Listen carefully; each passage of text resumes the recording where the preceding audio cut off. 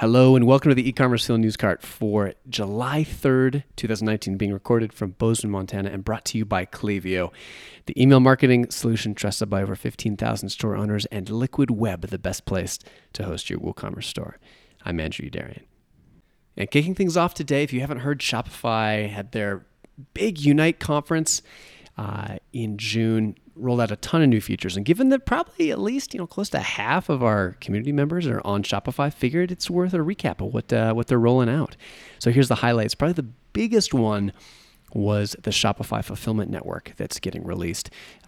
It's a nationwide network of fulfillment stores run by Shopify and some of their partners that gives 2-day fulfillment to 99% of the US for stores that have over 3 orders per day with their own branding. So pretty cool.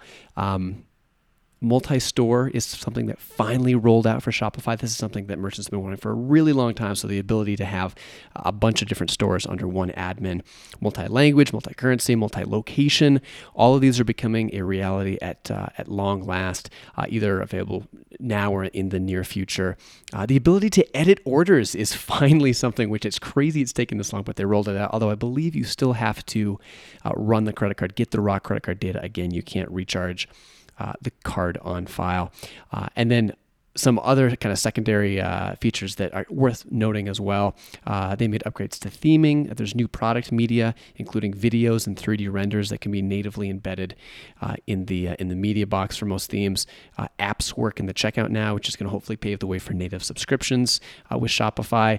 Headless integration, so if you want to use Shopify for the back end and use your own custom, completely built from scratch front end, you can do that, as well as an overhaul of the point of sale. So that's a super fast recap. I'm going to go ahead and link up, though, as I'll mention in a minute here at the end, to Carson McComas, our Shopify expert in the forums, had a great write-up on all of this that you can check out if you really want to go deep.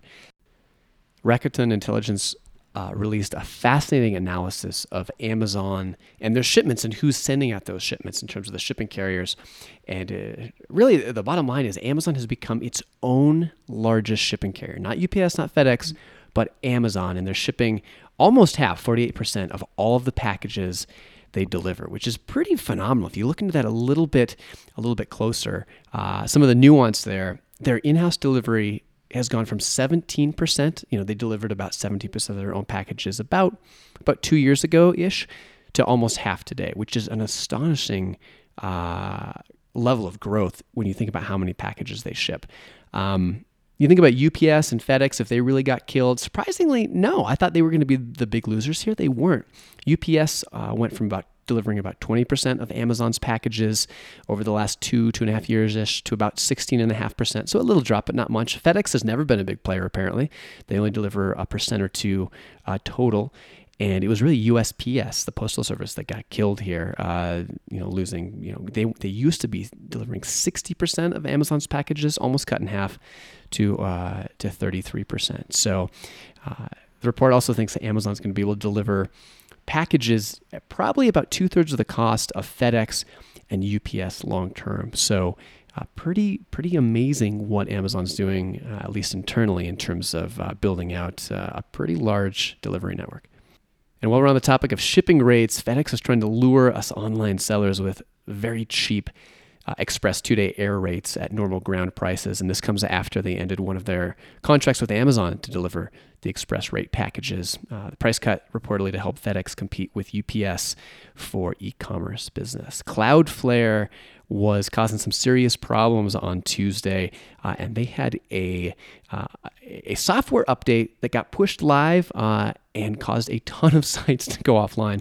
If you have a Shopify site, if you use ShipStation, tons of other sites that use the popular internet security and DNS tool provider were down Tuesday. Thankfully, it didn't last long, and they popped back up, but yeah, pretty big blip for Tuesday. Amazon launches counter in-store pickup.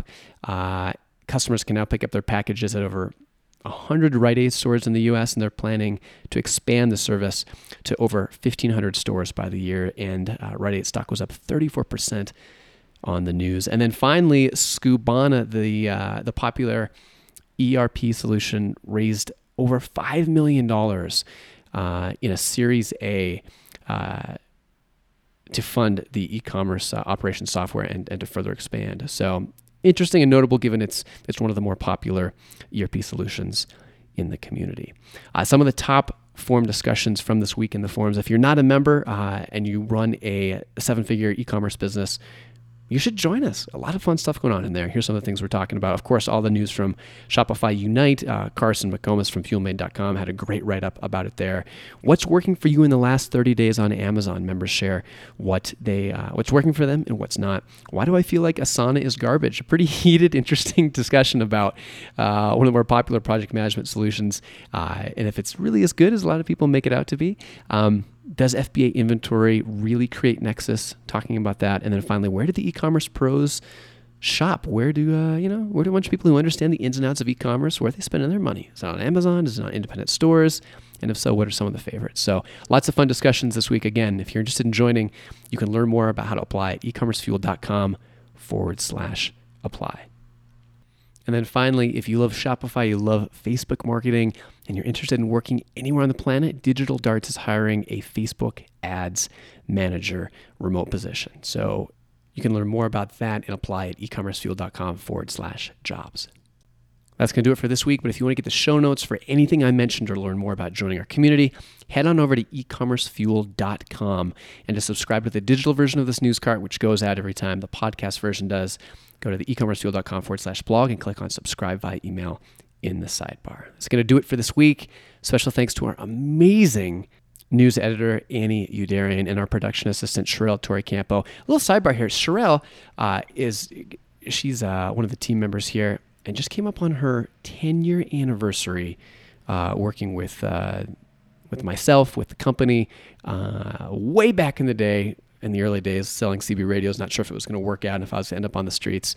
Sherelle, thank you. So cool you've been with me in the company for so long, and hope you're with us for another 10. Until next time, work hard and adventure often. Looking forward to seeing you on Friday. Thanks for listening.